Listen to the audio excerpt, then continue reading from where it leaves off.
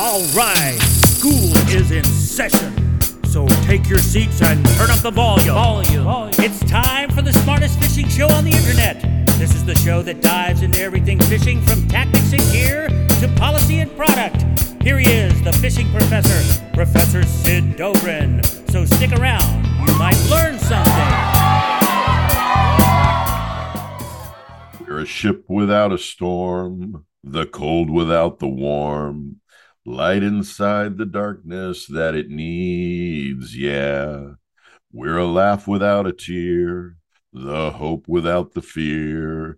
We are coming home to the Inventive Fishing Professor Rodcast, where we'll know for the first time if we're evil or divine with the fishing line. Yeah, with the fishing line. Hey, welcome to the Fishing Professor Rodcast. I am Sid Dobrin, the Fishing Professor, and yes, I am rocking to the witch today because we have got another great episode this week, and we have got Thomas Frayne, the Senior Vice President of Sales and Marketing for Psyonix, and Gio Lepore, Psyonix's Global Product Line Manager, and we're going to talk about Psyonix's new Nightwave, an ultra-low-light marine camera, or what you might better understand as night vision for your boat. And if that's not enough, once we get a better sense of seeing in the dark, I'm going to sing my praises for Booker's small batch bourbon, and then I'm going to count down my top 10 striper lures. And just to make a quick 3 degrees of separation connection, I just opened this episode with the lyrics by Ronnie James Dio, who was at one time lead singer for Black Sabbath after Ozzy left the band. Now, Dio passed away in 2010, and in 2011, that great hair metal band Stryper, that's Stryper, well, they released an album called The Covering that featured a cover of Sabbath's 1980 song Heaven and Hell that Dio co-wrote with Tony Iommi, Bill Ward, and Geezer Butler of Sabbath. So there you have it, a quick connection between my opening tribute to Ronnie James Dio and this week's top 10 countdown of Stryper lures. Stop looking at me like that. My genius is lost on you. Fine, I'll put aside the music for a bit and I'll offer this bit of fishing information because I am a wealth of fishing information. In fact, let's hit a topic of wealth real quick. Did you know that back in '06, Mac Daddy Lures introduced the $1 million lure? This is a lure that actually lists for $1 million. It's a foot-long trolling lure made from 3 pounds of platinum and gold that is then encrusted with 4,753 diamonds and rubies. That's about 100 carats of precious stones. The lure was designed by Mac McBurney of Mac Daddy's Lures, and he's designed a bunch of other jewel-covered lures like the Mini-Me, which is a $2,500 smaller trolling lure that looks to be like a squid imitator. They also make real gold spoons with precious stones embedded into the spoons. And yes, they have fished the $1 million lure down in Cabo. There's a video of it on YouTube. And you should know that their motto is, we put the bling in your string. So yes, a $1 million trolling lure. If you've got the means, I suppose it's a thing to have. Kind of reminds me of my buddy Aaron over in Tampa. Quit bedazzling your jeans, buddy. Nobody wants to fish with a guy in bedazzled jeans and a sequence halter top. Good God, man, come on. And with that important news now in your hands, let's get to casting.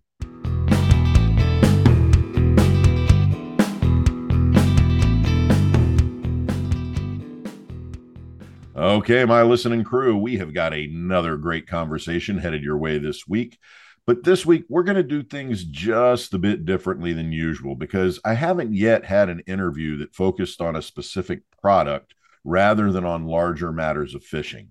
But when I was introduced to this product, I realized that it's something I want to talk about and I want to share with you. So in this week's conversation, we're going to talk with Gio Lepore and Thomas Frayne of Psyonix. And we're going to talk about a new product that Psyonix puts out for smaller boats like inshore center consoles, and that's the Psyonix Nightwave, an ultra-low-light marine camera, or what we novices might best understand as night vision for your boat. And with me today, as I said, are Thomas Frayne, the Senior Vice President of Sales and Marketing for Psyonix, and Gio Lepore, Psyonix Global Product Line Manager. Now, reductively, really oversimplified, Psyonix is a silicone-based photonics company that develops and manufactures proprietary ultra-low light CMOS image sensors and high-performance night vision camera system. And their mission is to provide the most accessible digital night vision technology in the world. Now, the reason I wanted to have these representatives from Psyonix on the Rodcast is that last month I was fishing out in California with my buddy Jim Hendricks of Saltwater Sportsman magazine, and Jim had the Nightwave mounted on the rail of his center console's T-top, and he gave me a quick demonstration. And I was amazed by the stability of the image from this Nightwave and the clarity of the image. So I decided I need one of these on my boat. You know, your buddy gets a night vision for your boat, you got to get night vision for your boat too. And so, with no exaggeration, I literally just this morning dropped my boat off with my boat guy to have my new Nightwave installed. Now, I have the urge to tell you all why I'm putting the Nightwave on my boat, but rather than dominate the conversation, I figure I'll weave my thoughts into our conversation today, and I want to thank Mr. Frayne and Mr. Lepore for joining me on the Rodcast. Gentlemen, thank you so much for taking the time to talk with me today. Sid, thank you. What a great lead-in. It was a great setup, and yeah, we're excited to be here. It is a new product. We launched it. We first announced this back at MIBS, Miami International Boat Show, back in February. But like a lot of manufacturers and product vendors, we had a lot of supply chain issues, little road bumps here and there, and we started shipping the product, end of July. But it's great to see the short term acceptance of the product, and I love the story that typical, right? Your friend has it, someone that has it. You got to keep up with them. You can't let someone outdo you on what the new cool tech or gadgets are out there. Absolutely. I'll let Gio introduce himself too. Hey, Sid, again, thank you very much for having us on the show. This is great. Yep, I actually spent a lot of time on the phone with Jim while he was setting up his camera, so I'm intimately aware of his setup and his good praises. So it's great that you got to see it firsthand, and let us know when you get it up out on the water. I'd like to see what your experience is. Absolutely. So let's get this rolling though by getting a little bit of background information. And I usually start this with background information with all of our guests. Tell us a little bit about Psyonix and the kind of night vision technologies you are already making.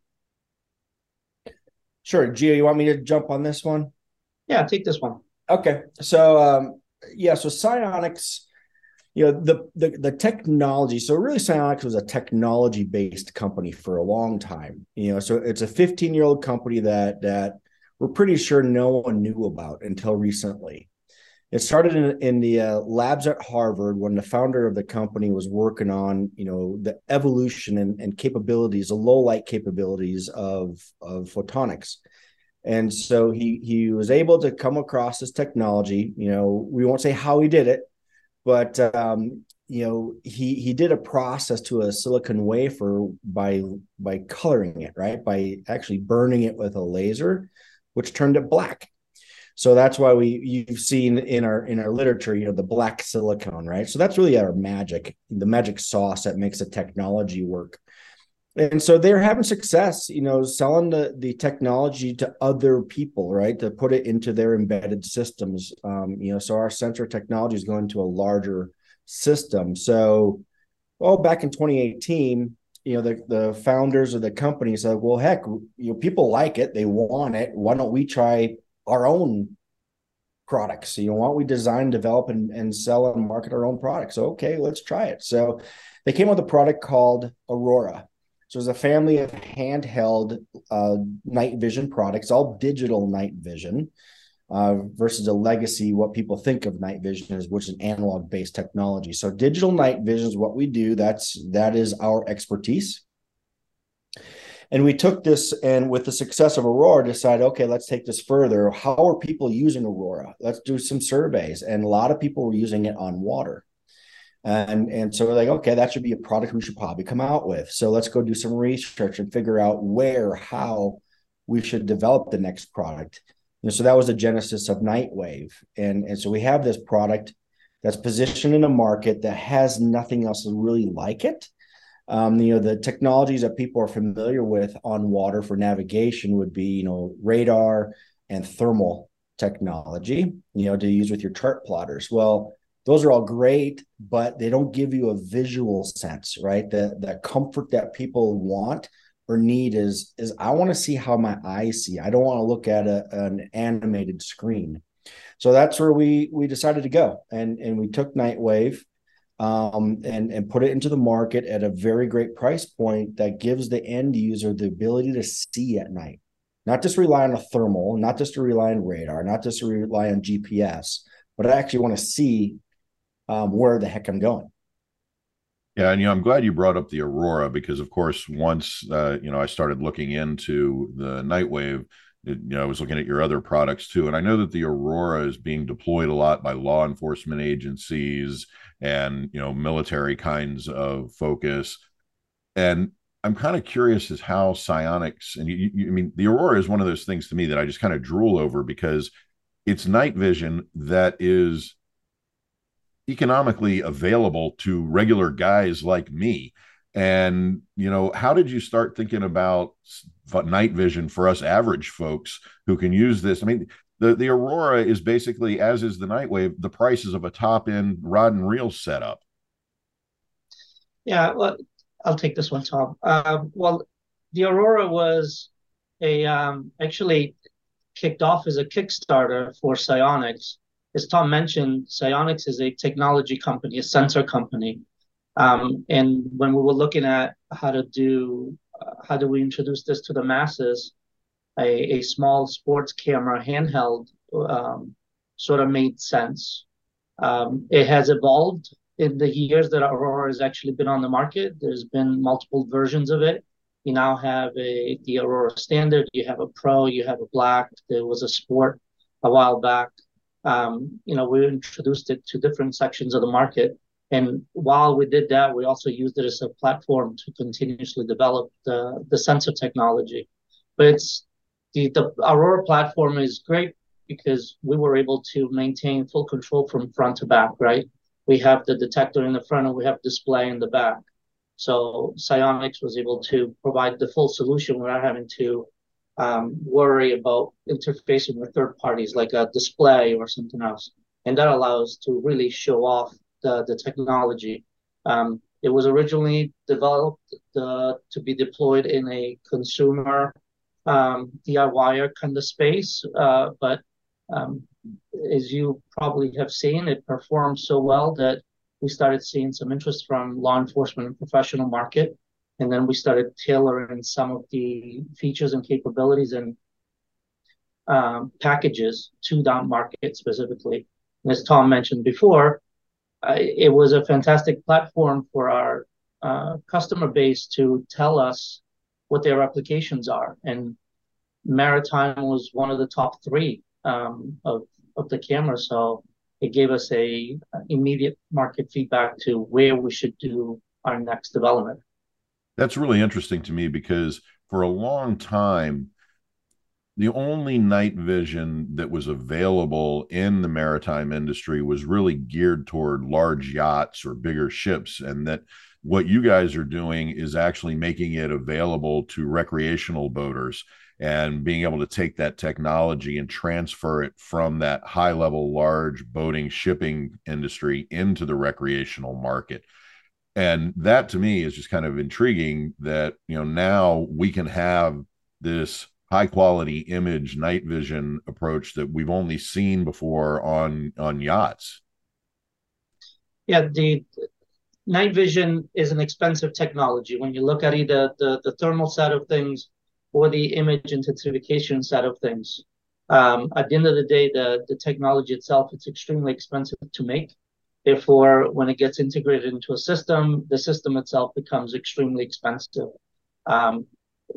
Most companies out there that have traditional night vision or thermal have all been driving the technology to a lower cost to try to introduce it to your regular consumer. But there's still a bit of work to be done there. Because of our base technology being a CMOS detector, right? The same type of detector that you would see in your iPhone camera or your security camera. And with our proprietary manipulation of that detector and improvement on that detector, giving us the capability of seeing in much lower light levels, it gives us the opportunity to bring that technology and that capability to a lower, more accessible price level. Yeah, and the fact. Yeah. Oh, go ahead, Tom. Sorry. So Sid, just to kind of expand on what Gio said, you'd mentioned in the intro, you kind of read our one of the pillars of our vision and mission, right? Is accessible.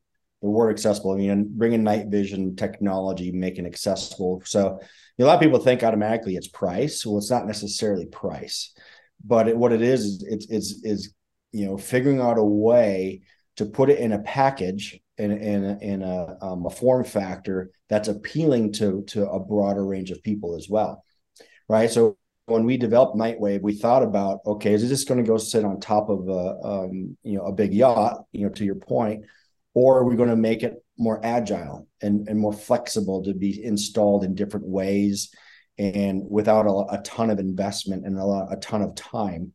So you can go to your smaller inland water boats, right? You can do your intercoastal wave, flats type boat. You can go to your center consoles or whatever, right? So this can be adapted to almost any type of vessel on water, right? It's not just intended for ocean going activities at all, right? It's riverways, it's lakes, it's intercoastals, and that was the intent, right? And that's really what we're getting after when we say it's an accessible product. It's a function of price, form and fit and function.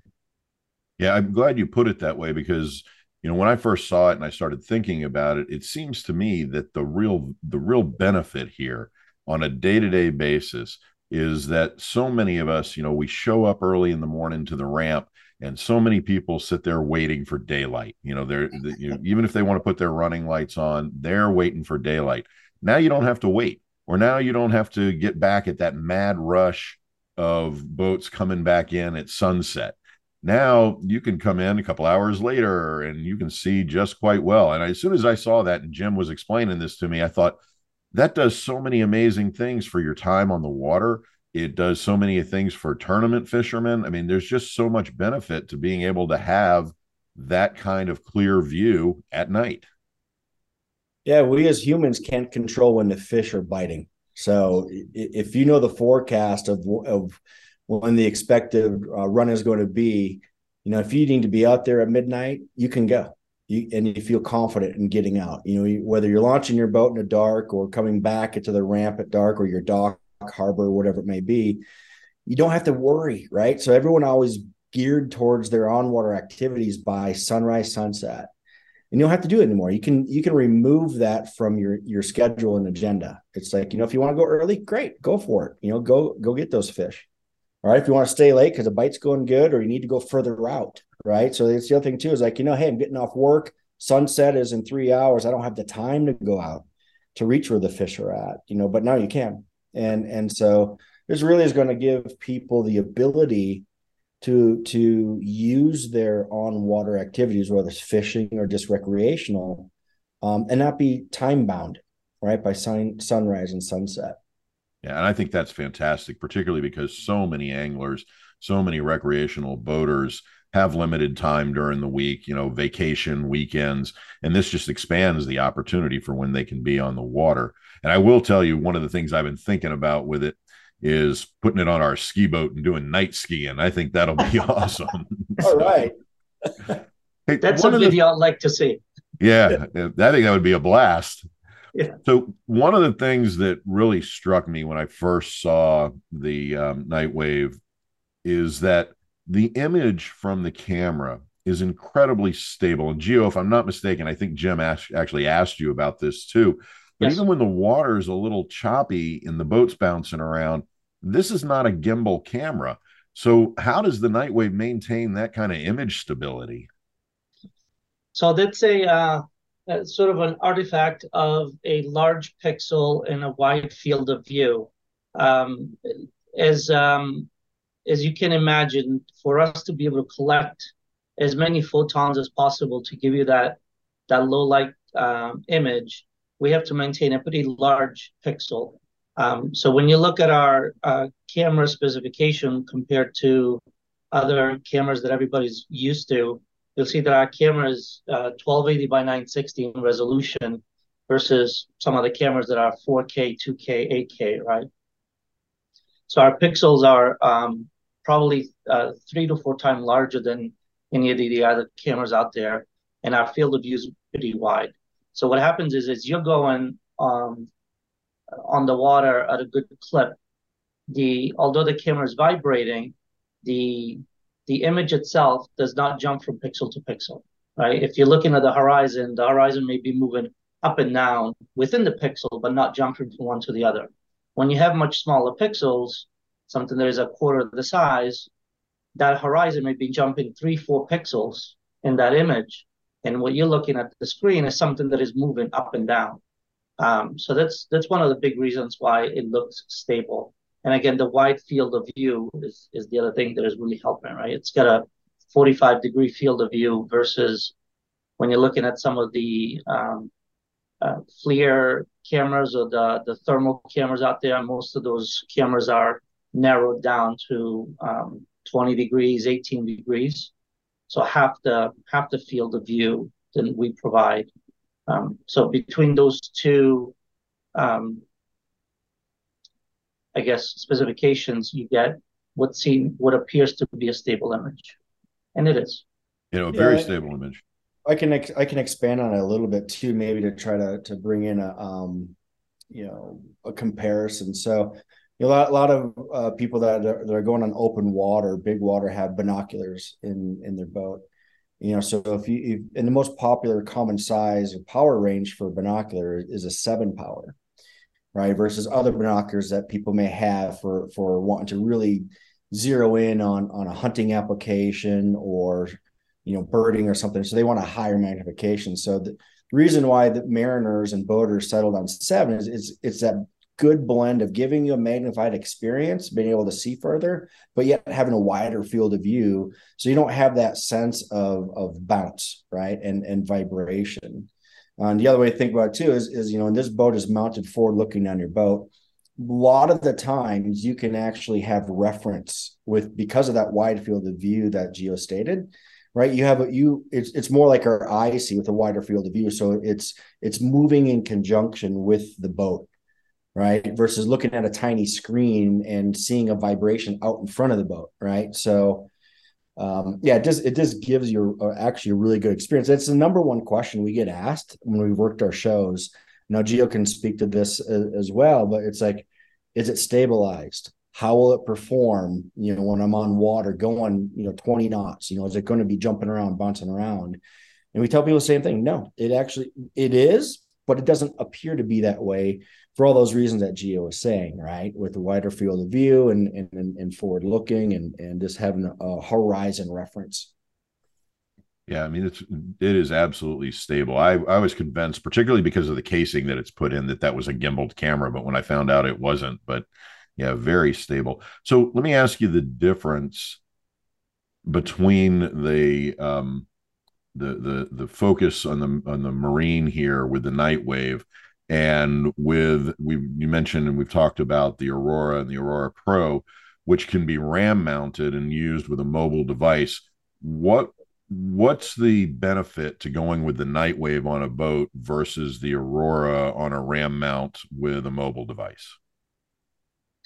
Well, the primary differences are Aurora is a battery operated handheld, right? So the application of mounting it on a rail using a RAM mount and streaming it to your mobile device is a great temporary application, right? If you just gonna need it for an hour or so, that's great. The camera is gonna have limited battery capability and limited range, right? What we've done with Nightwave is we provided capability of powering it directly with your boat power. So when your boat is on, the camera can be on. And it plugs directly into your MFD or your boat electronics. So now you have your chart plotter, your radar, and your camera all on one screen. So you're able to see where you're going, what's in front of you, and how you're going to get there. So fantastic way to navigate and put everything in one specific location. The camera itself is designed to be hard mounted onto the boat, either a T-top or a bridge or anywhere around the boat. So giving you a peace of mind that it's always there in the right spot, facing the right direction, and you don't have to fiddle around every time you either change the battery or replace the camera. The Aurora, again, is still a fantastic companion product to have with you if you need to look around or you need to get on your dinghy and get to your boat if it's at a mooring. But yeah, Nightwave is a better fully integrated solution. Can you record with the Nightwave? Can you record those images? You cannot, but most boat electronics have onboard recording for video in. Any of the Simrads or Garmin's or even Raymarines, you usually have a record button, which is great because if you have multiple cameras pointing at different directions on the boat, you're able to bring them all in and record all at once. Yeah, the reason I ask is, for content providers like myself, there's always that trying to get an edge and have different looking video. I know I started shooting with drones very early on, and I would get phone calls. Hey, how did you get that shot? How do you get that shot? And being able to record night vision, particularly, night sword fishing or something, is pretty incredible. But I guess, like you said, the Aurora Pro handheld, though, does work as a recording device also. So you could do it that way as well. So, all right. Yeah. Sorry guys. So one of the we're at a boat show, for example, the number one thing we get from people is like, hey, I have an Aurora, works great, but I would love to be able to plug it directly into my MFD. Do you guys have that capability? Like, well, no, we don't have a hardwire out, but this is again why one of the reasons why we generated the Nightwave concept was that feedback. So really Nightwave is an Aurora repackaged, right? Fixed mounted, hardwired in and hardwire into your power source. But yeah, we tell people it's like, hey, listen, Aurora is if you need the agility to move around the boat, right, and you want to record, because you can't hit the fish is, because right now it's forward looking, right, for a navigational camera. So that would require, a fish on the back of the boat. You'd have to have a second one looking back, which we wouldn't object to if that's really what you want to do. Go for it. Says the marketing guy. Yeah. Or you build it like an owl cam, put it on a swivel, do it like an owl cam. Yeah. Well, I will tell you, based on what you just said, though, the Aurora Pro is definitely going on my wish list. There's no doubt about that. So like I told you, mine's being installed right now, and I'm having my boat guy do it. But the installation seems to be rather simple, not something that's going to be really complex that you might imagine, oh, God, I'm putting night vision on. I need to bring in all these experts to have everything installed. That it's actually very user-friendly. Could you talk about the installation and how simple it is? Yeah, that was one of our main goals when delivering a camera to the maritime market. We wanted to make sure that people were focused on and were able to enjoy the technology and not have to worry about integration and controls and how does this work for me. So as I mentioned before, we made the camera 12-volt in and analog out. So if you're going to plug it into your boat electronics, you're at the end of the day connecting 3 wires, a positive and a negative to your battery terminals and the analog in the back of your MFD. There are no controls, no special requirements of setting up the cameras. So you just turn on your MFD and you have video.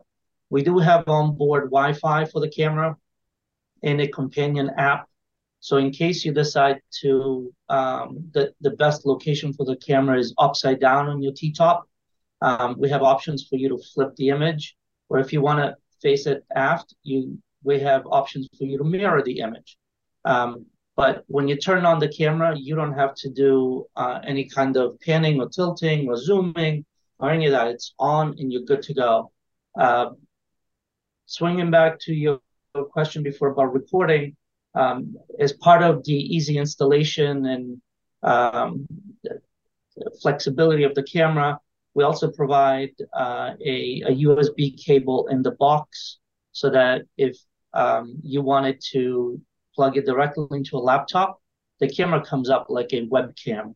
So your native app on your computer is able to see it, and you're able to record video directly onto a computer. For hard mounting options, again, extremely flexible. We provided a quarter 20 on the bottom of the camera. So if you want to do a RAM mount, I think when Jim was running his tests, he actually had it RAM mounted on one of the side posts. There are threaded studs underneath the housing. So if you want to do a flush mount, but bottom up, you can do that. We provide through holes from the top for you to do a top-down mount. And then the camera itself, you probably noticed, snaps off the bottom housing and separates.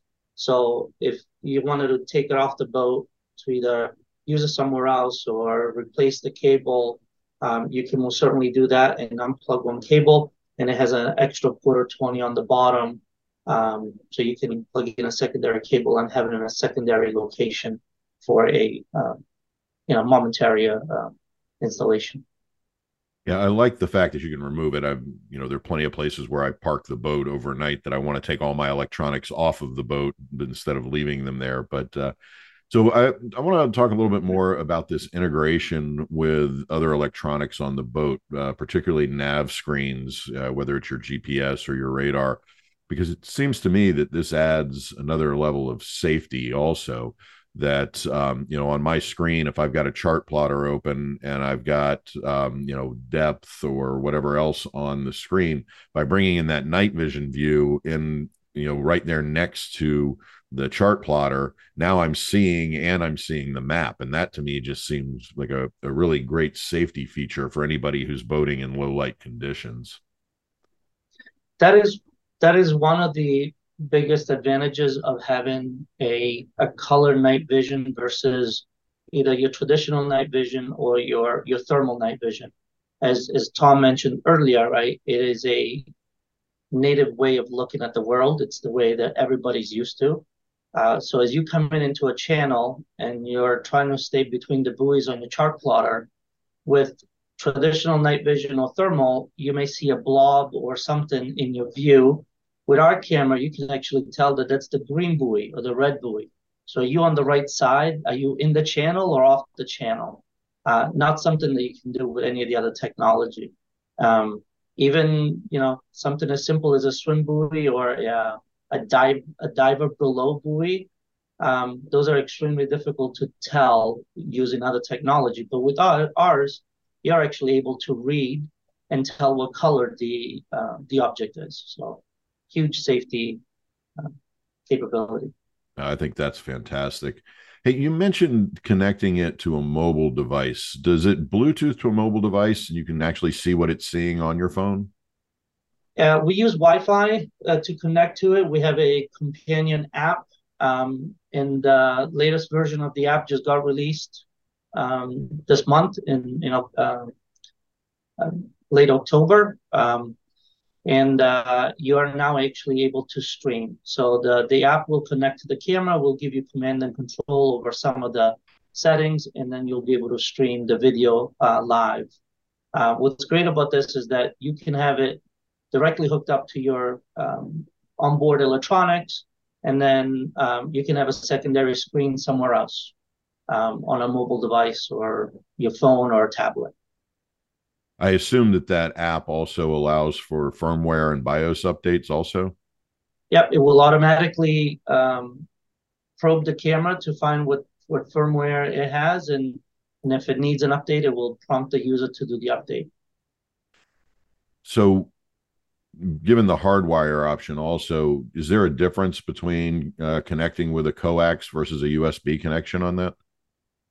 It's really just the type of video output. When you put a USB on it, you get UVC, the Universal Video Protocol, that is basically your webcams that goes into any laptops.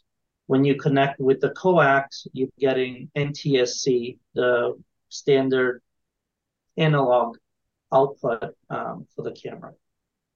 Okay. All right. So let me ask you guys the one question that nobody in marketing probably wants to get asked.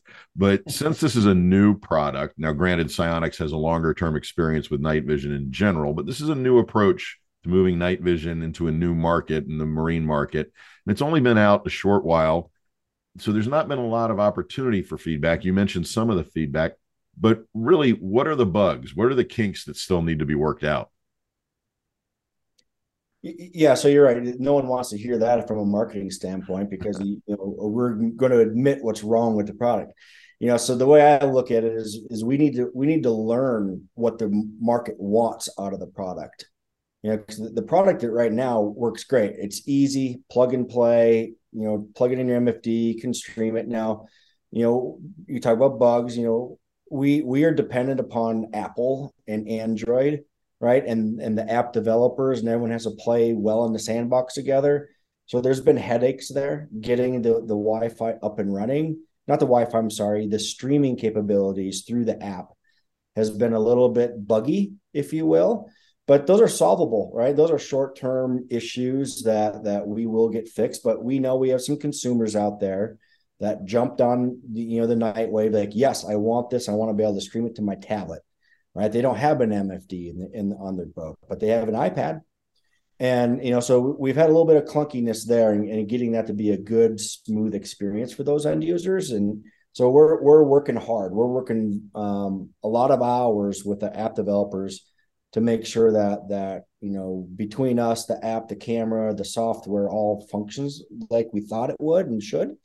Other than that, there's things that happen. Every install is unique into itself, right? So the camera is the camera. That doesn't change, right? But how you wire the boat, where are those wires going to be? What are they up against? What power source are you plugging it into or hardwiring it into, right? And these things that, if you diagram this thing out, should be easy and straightforward. What we realize is, we can't control how other systems work alongside of each other. So we have a great tech support team that are there to help people that may plug it in and get some interference on their camera. Well, there shouldn't be any interference on your camera or your display. So we have to triage that in the field, right? Because we can't be there. It's already installed in someone's boat. So walk them through, troubleshoot it, and we'll do what it needs to be done from a service standpoint. If that means sending a new cable, we'll send a new cable. If that means sending one of our tech people to you, we will do that, because the whole idea is to make sure that your end user, or the consumer, their visual experience gives them the experience they expect. And if there's a reason why there's an issue on the install, then we need to figure that out. So everyone has an amazing time on water, because really what it comes down to, having fun, right? Extending your time to go enjoy yourself from a recreational standpoint, but also for safety standpoint on the professional end user. So the tug systems, we ran into a problem with a tugboat operator on how to install it on, because those crafts are huge, right? So he wanted articulated. As you know, the Nightwave is a forward-looking permanent mount product. Doesn't have pan or tilt. He created a pan and tilt on his own. It's pretty awesome. He attached it to his Searchlight. Yes. So now he has a pan and tilt Nightwave that everyone else wants. But there's things like that pop up, that are anticipated being a new product. But we're working through all these issues, and it's up to people to communicate with us and saying, "Hey, something's not right." Okay, well, let's make it better. And we're committed to doing that. Well, speaking of that kind of input, and user input's always important to any kind of product that's out there. I noticed that, with the Psyonix Pro staff, your Pro staff is primarily comprised of law enforcement, military, firearms, and that kind of area. You've got Dan Cullen. He's a yacht guy, though. But does Psyonix plan to expand its pro staff to include more recreational water and boat oriented pro staffers? I mean, it seems to me that a captain who's experienced in sword fishing at night would be a great addition not just to a pro staff, but to thinking through how is this being used by anglers. And, a lot of people don't recognize that pro staffers aren't just, sponsored pros. They're there to help provide feedback to the companies as well. Yeah, you're right, and we do that. That's all in process. We've got a good resume of influencers that we're currently working with. Some have cameras, some don't. Some have cameras, but unfortunately, their boat is out of the water until spring. So the seasonality issue is reared its ugly head for us because we were late in getting this to market. But for 23, you're going to see some highly recognizable names that are partnering with us. And you're right. A lot of these guys, are they paid sponsors? Well, that's not our mantra, right? What we want to do is work people from more of an organic standpoint. That people are trusted. They're coming to us, honestly. They ran into us at FLIBS or at MIBS or whatever other boat show and said, hey, listen, I believe in what you guys are trying to do and what you're trying to promote, which is safety on water, right? So the number one thing that Nightwave does for people is to give them a safer navigation experience, right? So if you are on water, whether you have to be on water or you choose to be on water, the end game is the same. You want to be safe. And, people are coming to us and wanting to share that story, right? They say, this is how I use it. And this is why I use it. And it's all generating or based around being safe. You mentioned those trade shows, the boat shows. Are you guys going to be at ICAST in July?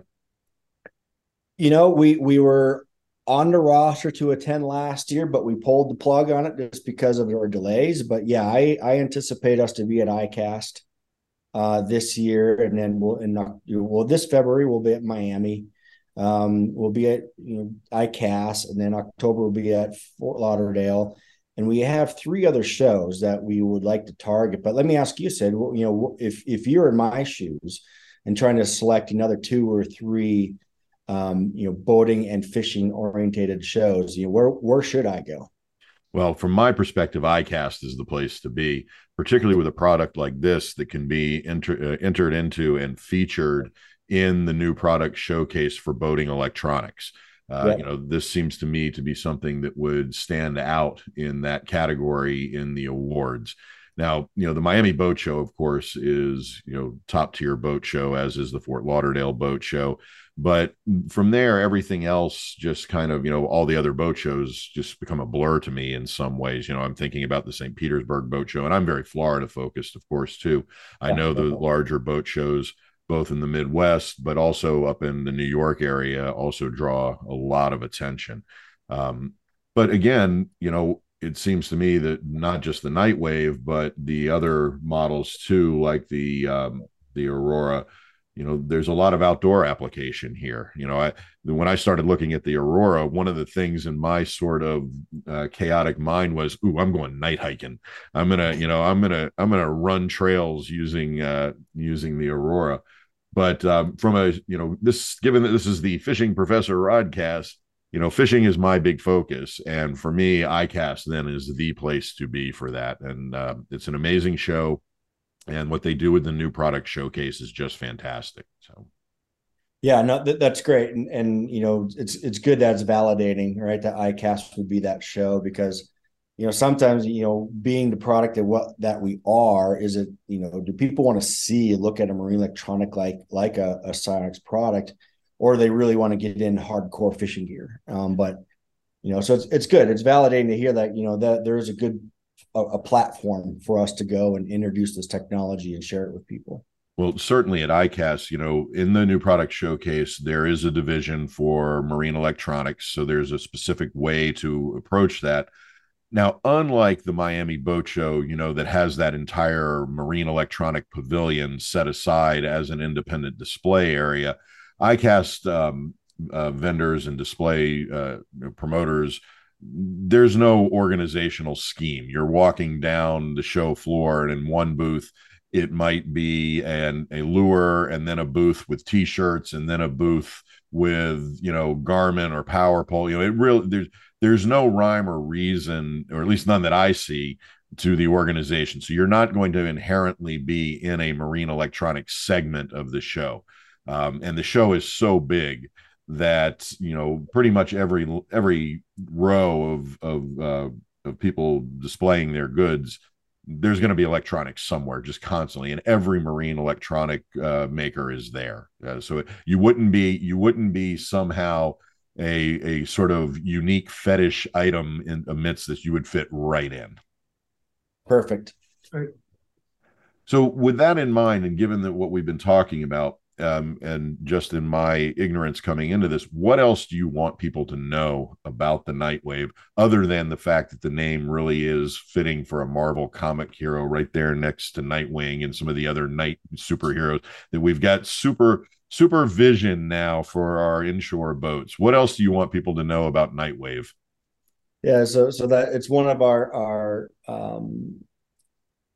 tenets of our company is Psionics gives you a superhuman power to see at night. So you kind of see where we're going with our naming strategy there. But we covered a lot of it, and what I encourage people to do, your listeners, is to seek it out. You go look at it. Right. Go talk to other people that may have one. We are so new that there's not a lot posted on social media, right? There's not a lot of YouTube out there, but it's growing, right? It's getting started. Next year, 2023 is going to be a huge year for this product. We know it's going to be. We know the excitement behind it. We know the dealer adoption is growing rapidly. We're up to 86 dealers that are stocking Nightwave, and then plus we have a series of other distributors as well. So the product is becoming more available. It's mostly focused around the East Coast and in the Gulf states. West Coast is being a little bit slow to adopt it. So any West Coast users, get on our website and take a look, and we'll help you find a dealer from there. And it's a fantastic product. And I'll say this, for a company that most people that are listening to your podcast, or I should say Rodcast, they may not be familiar with who we are, but they will next year. At this time, I'm convinced that we'll have a large share of brand awareness within this space, and we'll fast become a household name in the fishing community. That's fantastic. And to help with that, because you mentioned the webpage, just so everyone has it, that is psionyx.com, SIONYX.com. And it's a very navigable website and well worth checking out, not just for the Nightwave, but the other night vision products that Psionics puts out. I have spent entirely too much time reading about the Aurora and some of the Aurora kits too. I will admit to that as well. Guys, this has been fantastic. I'm really excited to get my boat back in the next couple of weeks with the Nightwave installed. I'm really excited also because because it is so new, getting some videos out there so people can see it, just so it looks like I'm an early adopter. Boost my own reputation a little bit there too. I am excited about the opportunity to get off the dock in the morning while everyone else is waiting, and to be able to come back late at night and avoid the mad rush at the ramp. But I really am grateful that you took the time today to talk with me about the Nightwave and about Psionics. Thank you both so much for being on the Rodcast. Sid, it's been our pleasure. It's been a lot of fun being able to meet you and to be able to talk about our products. Excellent. Thanks, guys. Thanks, Sid.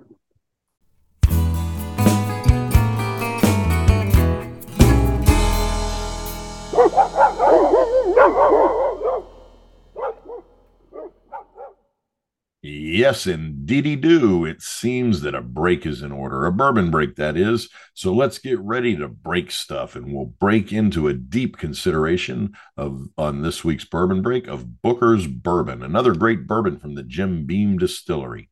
Now, Booker's is one of the 4 small batch offerings from the Jim Beam distilleries alongside Knob Creek, Basil Hayden, and Baker's.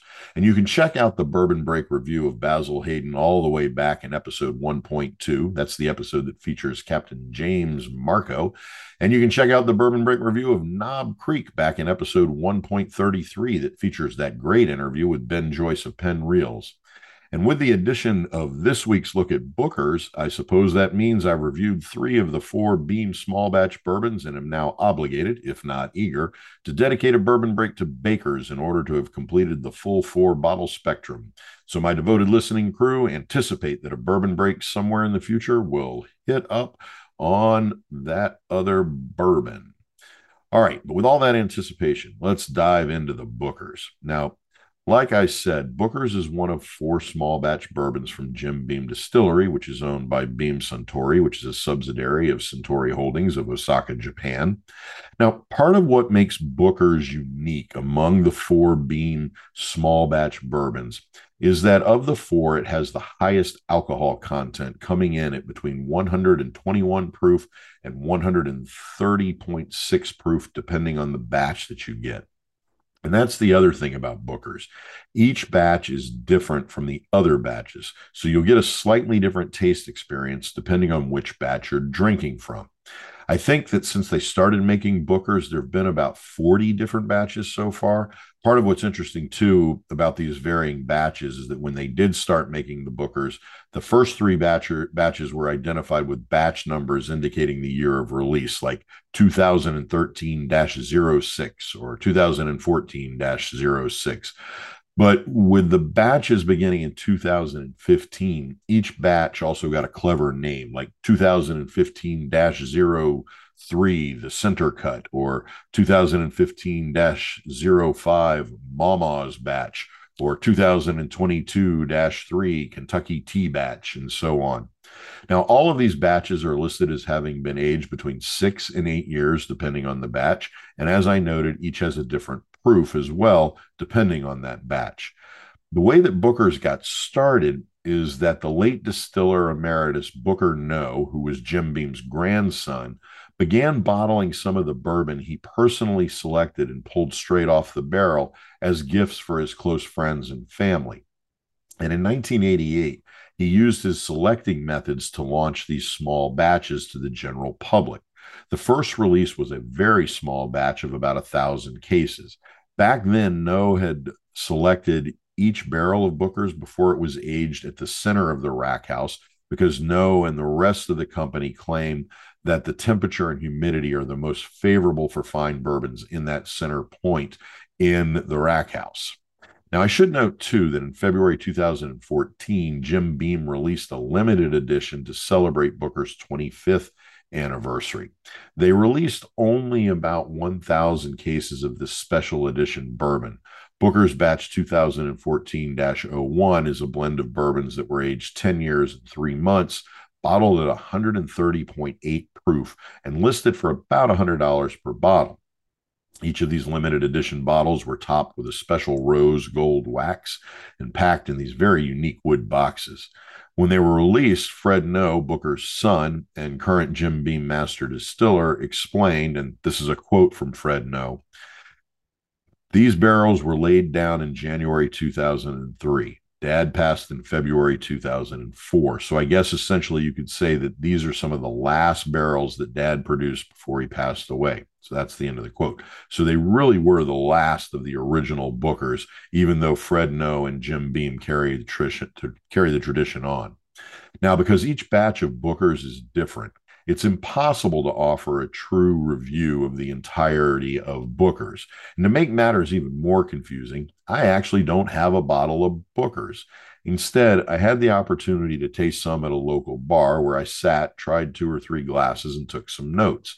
Unfortunately, in my ignorance at the time, I didn't think to identify which batch the bartender was pouring from. So my tasting notes and review then are as skewed as can be, and you really shouldn't trust my account here, as it is an attempt at a generic overview taken from an unknown specific batch. And in saying that, I do realize that every legitimate bourbon expert out there ought to dismiss not just this review, but my overall reputation as a bourbon drinker, and I suppose I can live with that. Don't give a damn about my bad reputation. Now, the eye of the Booker's is a dark amber leading into a more brown than golden. The eye of the bourbon evokes woodiness with tints of golden honey. I have to say that it is a really pretty bourbon color. As I said, Booker's is the highest alcohol content bourbon of Beam's 4 small batches line.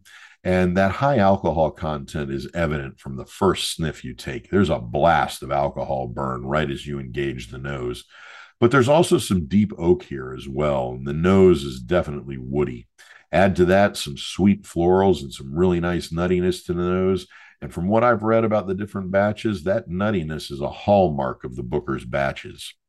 As to the palate, there's a nice spiciness to the bourbon that is promulgated by that high alcohol content. There's pepper here and cinnamon, almost like a red hot candy, but without the juvenile sugarness of candy. I suppose the high alcohol content also gives the Bookers a feeling of heat beyond just the spicy hot. This is a hot bourbon that feels warm in the mouth and throat.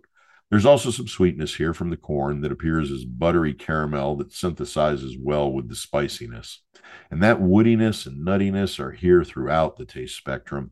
And there's kind of a touch of leather toward the back end of the spectrum.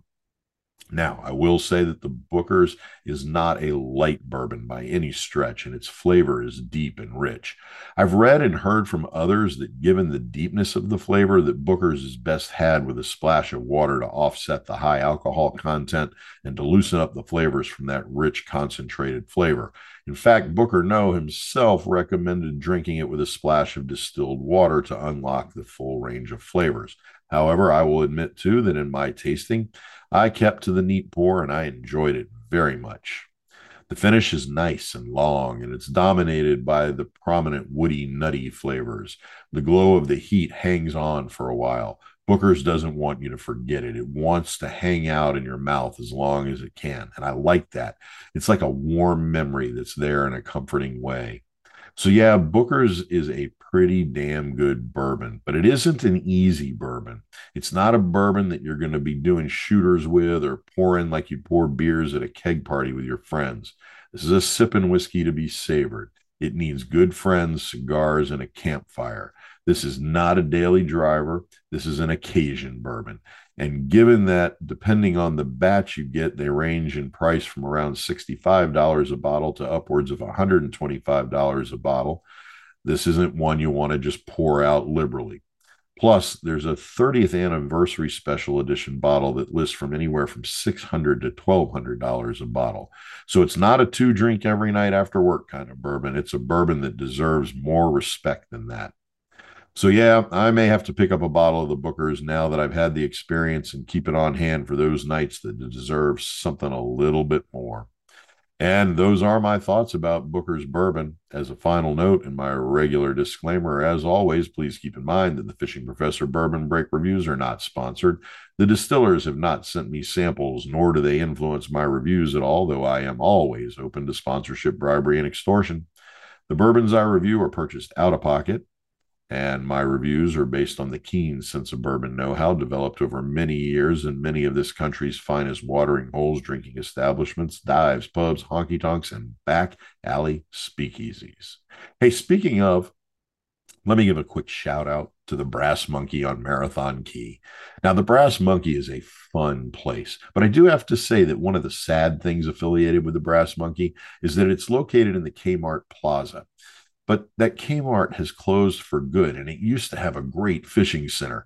In fact, throughout high school, college, and my professional life, I used to imagine working in the Kmart Fishing Center as first my dream job and later as my escape reality job.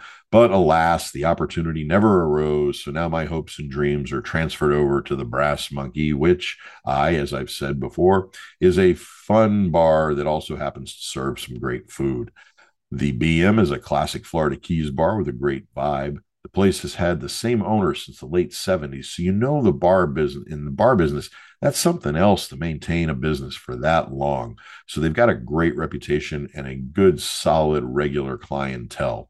They've got great bartenders and some damn fine smash burgers and hot dogs right off the grill. This is a locals place, so I actually feel kind of intrusive talking about it like I know it.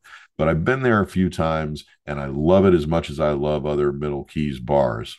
Plus, it's impossible to talk about the Brass Monkey without singing, Brass Monkey, that funky monkey, Brass Monkey Junkie, that funky monkey. Yeah, we're pouring one to the curb in the Marathon Kmart Plaza for MCA. And so here's to it and from it and to it again. And if you don't do it when you get to it, you may never get to it to do it again. As always, if you have comments about this week's Bourbon Break, feel free to email me at sid@inventivefishing.com. And now back to the Rodcast.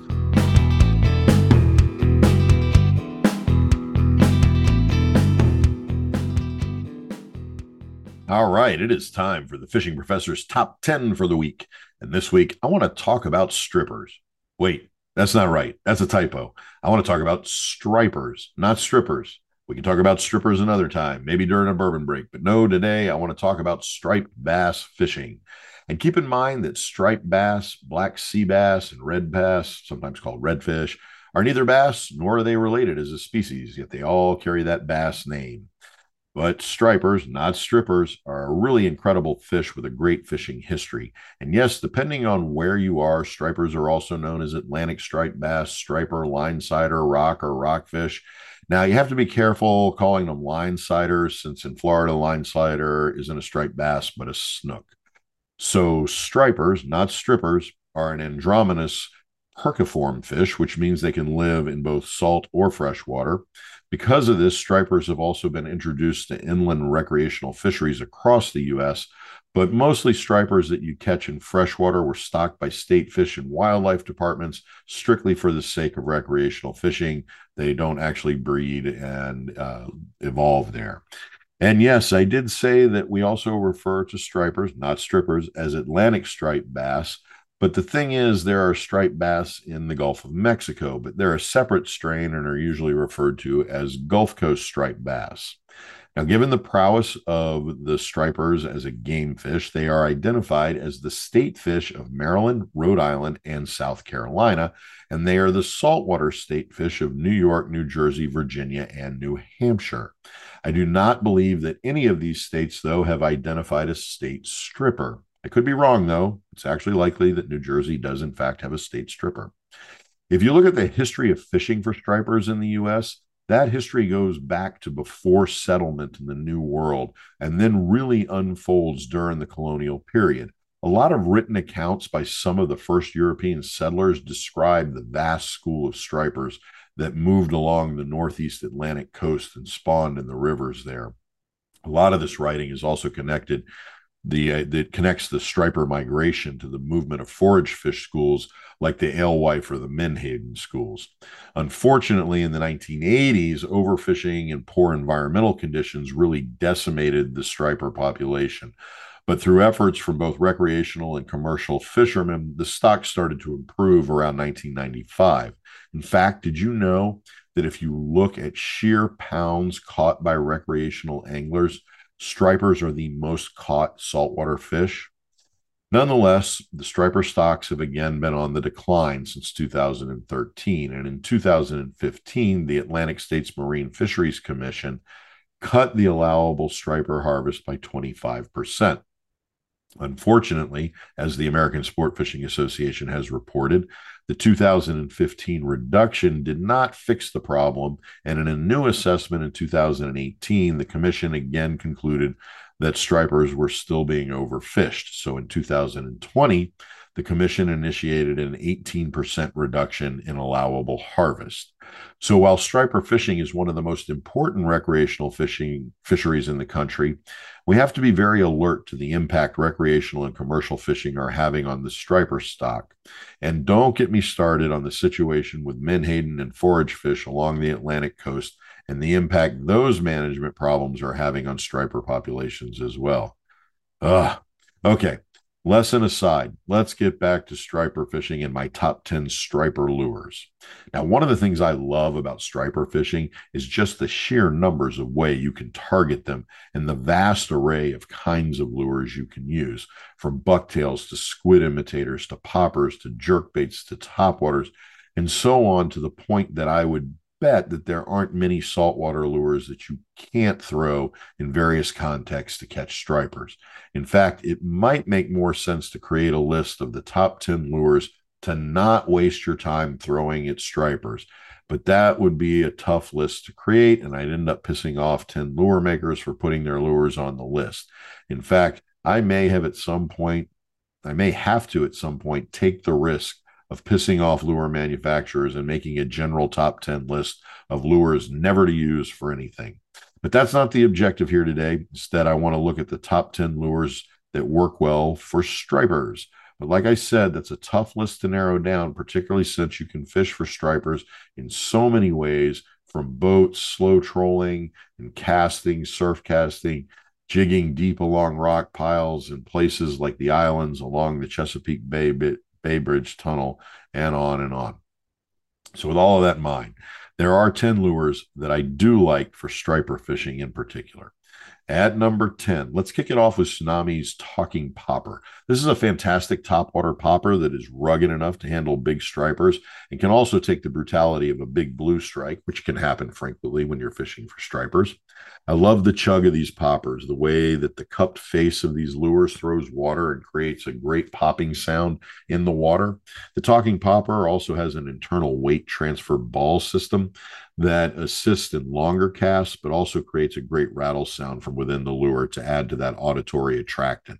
They come in 3 sizes, a 5-inch, a 6-inch, and a 7-inch that weigh in at 1 3/8 ounces, 2 1/4 ounce, and 3 ounce respectively. They come in about a dozen color options. Also, there are versions on which that aft treble hook comes with a bucktail teaser, and I really like those versions best for targeting stripers. All right, at number 9, let's go with Yo-Zuri's Mag Darter. This is another lure that I lean on because of its great design for distance casting. The Mag Darter uses a magnetic weight transfer system that shifts the internal weights out against the tail of the lure when you cast it, and it pulls the cast further through the air. That weight system also gives the lure a lot of strength for casting in windier conditions. I also love the Mag Darter's unique inverted cup face. Now, when you first look at this lure, it looks like the cup face of a popper or another topwater, but it's not a topwater lure. The cup face is designed to enhance the lure's darting action underwater. I will say, too, that the Mag Darter works best with a slower retrieve to maximize that darting action and its really tight rolling swimming action. They come in 16 color options, and there are 3 versions for diving to 3 different depths, 1 to 2 feet, 2 to 3 feet, and 3 to 4 feet. Just a great lure all around and really great for stripers. All right, at number 8, we need to note that stripers love eels and that fishing live eels is one of the best ways to target stripers. But the thing is, fishing with live eels can be a serious pain in the ass. Now, there's a lot of great eel imitators out there. And if you check back to episode 1.29, the one with the interview with Rick Constantine from Kuddebrand Tools, you can hear my overall top 10 countdown of artificial eels. But since we're approaching striper lures from a diverse perspective today, for my number 8 overall striper lure, I want to give props to Savage Gear's Reel Eel, both the pre-rigged and the jig version. These are really great striper lures. I really like this eel a lot. It's got a fantastic reel look to it, primarily because the design is based on 3D scans of actual eels. I also love this eel pre-rigged. It comes rigged with a single hook that exits the dorsal portion of the eel's body and a treble hook that can be removed from the belly of the lure. These are slow sinking eels, and I find them great as casting lures or trolling lures, and have even added a trolling weight to use them for trolling wrecks and reefs. They come in 3 sizes, 8, 12, and 16-inch versions, and are available in 6 color options. They list from anywhere from $10 up to $15, depending on where you buy them. But these are really just a fantastic eel imitator that just does dandy on them stripers. All right, at number 7, let's go with another classic topwater lure, the Rapala Skitterwalk. Skitterwalk is a dog walking type lure. It's got a fantastic lean body design and phenomenal walking action. The large internal rattle gives the Skitterwalk great sound attractants. The great 3D holographic eyes and the 22 color variations are just fantastic. I will say my favorite colors are the bone chartreuse and the classic redhead when I'm targeting stripers. All righty, at number 6, let's go with another great topwater lure, the Rebel Jumping Minnow. This may be one of the easiest topwater lures to fish. It's got great balance in the body, so getting that walk the dog topwater action is very easy. The lure just slides across the surface. The lure itself is made from a tough, durable plastic, but the thing you need to know is that while the lure is saltwater tough, It was designed for freshwater, and it comes with freshwater hardware. The Rebel description of the lure, in fact, identifies that the body is saltwater ready, but that you should switch the hooks out for saltwater hooks when fishing the lure in saltwater. They come in 12 color options, but I like the pilchard and the blue candy for stripers. Okay, at the midway point, I'm going to go with Blue Water Candy's Striper Bella. I should note that I like Blue Water Candy's Striper Candy rig too, but I'm going to go with the Striper Belly rig for the countdown. This is a 15-inch weighted umbrella rig that features 4 6-inch soft body shad that are skirted with feathers and weighted teasers. These are great umbrella rigs for creating that schooling bait fish presentation, and the rig itself is strong enough to handle even the biggest striper strikes. They come in the choice of white or chartreuse. All right, at number 4, let's go back to the eel imitators for a minute and add one of the best overall eel imitators out there, and that's the Hoagie Pro-Tail eel. Hoagies are, of course, the best eel lures out there, no matter the species you're targeting. But for the Pro-Tail eel, which comes pre-rigged with fantastically strong VMC hooks, and they're just really ideal for stripers. I love the natural bait fish scaled fish finish on these. They look natural. They really do. And they have such flexible swimming action. There are 2 versions of this popular eel, the Pro-Tail HD 7.5-inch, 2.25 ounce eel, which has a kind of sand eel body design, and then the 9-inch 6-ounce harness Pro-Tail that has more of an elongated shad tail body. Both of these are top-tier striper lures. All right, in the number 3 car, let's give credit to Shimano's Colt Sniper Jerkbait. This is another great lure that uses an internal weight system to maximize its casting distance. Shimano boasts that its propulsion weight transfer system will increase casting distances by 22%. I like the tight wobble action of the lure, and it's just absolutely rugged demeanor. In fact, I will say that this is a lure that I use not only for stripers, but that I regularly use for targeting big barracuda in the Keys as well, because it holds up so well against those massive toothy strikes. That said, on the East Coast, the Colt Sniper has a distinct reputation as a top-tier striper lure, and for good reason. They come in 15 color options, but look at the Bunker and the Menhaden for stripers, despite the fact that the Bunker and the Menhaden are words used for the same fish, and these are indeed different color patterns. All right, in the runner-up position, I'm going to give a nod to Daiwa's Salt Pro Minnow. And let me clarify that the Salt Pro Minnow comes in a sinking and a floating version. When it comes to stripers, both are hot, hot, hot. This is another lure that uses an internal weight system to improve casting distance, but it's the eyes on this lure that really get the attention, not to mention the 21 dynamic color options. I should note, too, that the floating model really runs to a depth of about 3 feet and then floats back up when you stop the retrieve. The sinking version does the opposite, dropping down all the way to the bottom if you let it during the pause and the retrieve. The sinking version comes in a 6-inch model and a 6 3/4-inch version. The floating version comes in 3 length options, 5 1/8 inch, 6-inch, and 6 3/4 inches. And you need these lures all in your striper arsenal. All right, that brings me to my all-time favorite striper lure. But before I clue you in on the insider info, let's get a quick recap of all the others on this list. At number 10, Tsunami's Talking Popper. At 9, Yo-Zuri's Mag Darter. At 8, Savage Gear's Real Eel. At 7, Rapala's Skitter Walk. At 6, Rebel's Jumping Minnow. At 5, Blue Water Candy Striper Candy. At 4, Hoagie Pro-Tail Eel. At 3, Shimano Colt Sniper's Jerkbait. And at number 2, Daiwa's Salt Pro Minnow. And that brings us to my all-time favorite lure for targeting stripers. And if I want to be honest about it, the brand of this lure is really irrelevant, because I have to say that no matter how you're fishing for stripers, a good bucktail just can't be beat, particularly a classic white bucktail, though I wouldn't turn down a chartreuse bucktail for targeting stripers.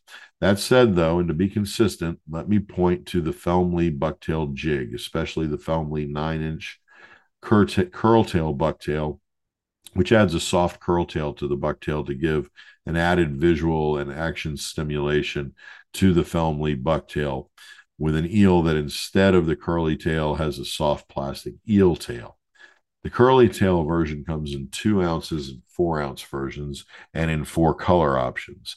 The eel version comes in 6 size ranges from 3¼ ounces up to 4 ounces. But really, this combination of the soft body tail and the bucktail is flat out the best way to target stripers with lures.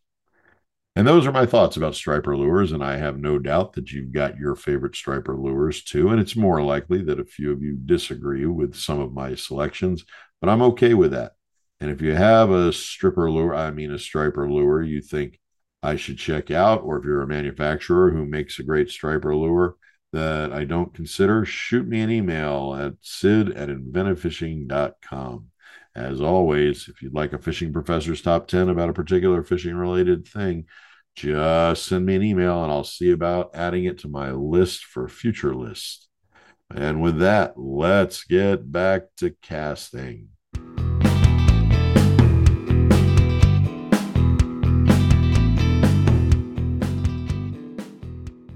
Well, my listening crew, that about brings us to the end of another adventure. And to paraphrase that great literary icon, Oscar Fingal O'Flaherty Wills Wilde, who smartly wrote under the pen name Oscar Wilde, but whose family called him Bosie, once said, "Some folks cause happiness wherever they go, others whenever they go." And unfortunately, we gotta go. So as my all-time favorite band sings it, I gotta go now, gotta go now. I don't want to leave you, but I guess I better go now. Soon we'll be together all the time, but until then, I gotta go now. Hey, I do want to thank Gio Lepore and Thomas Frayne of Psionics for taking the time to talk with us about their really cool new night vision camera for inshore boats. I should note, too, that I've just learned that Psionics has just released and just launched the new Psionics app that interacts with the Nightwave camera. It's a really cool app. This new app not only allows mariners to connect their Wi-Fi enabled Nightwave camera and stream to any mobile device that supports Android or iOS, but users can now connect multiple mobile devices to one Nightwave camera for even more eyes on the water.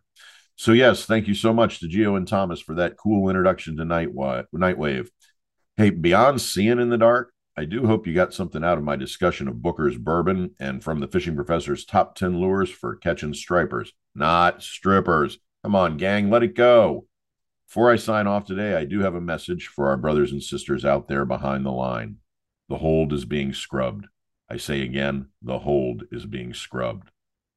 And that just about does it for this week's episode of the Fishing Professor Rodcast. Be sure to look for next week's episode, which will drop on Wednesday next week, and I hope you and all the members of the listening crew will spread the word about the Rodcast.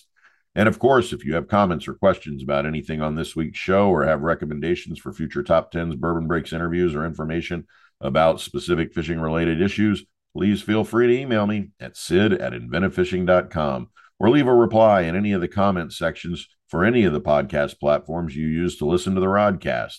And be sure to follow Inventive Fishing on Twitter, Instagram, and friend us on Facebook at Inventive Fishing. And make sure you check out all the great video content over on the Inventive Fishing YouTube channel, which includes great gear reviews, new product introductions, and a mess of other great content. I will be back next week with another episode. Until then, this is Sid Dobrin, the Fishing Professor. Fish on!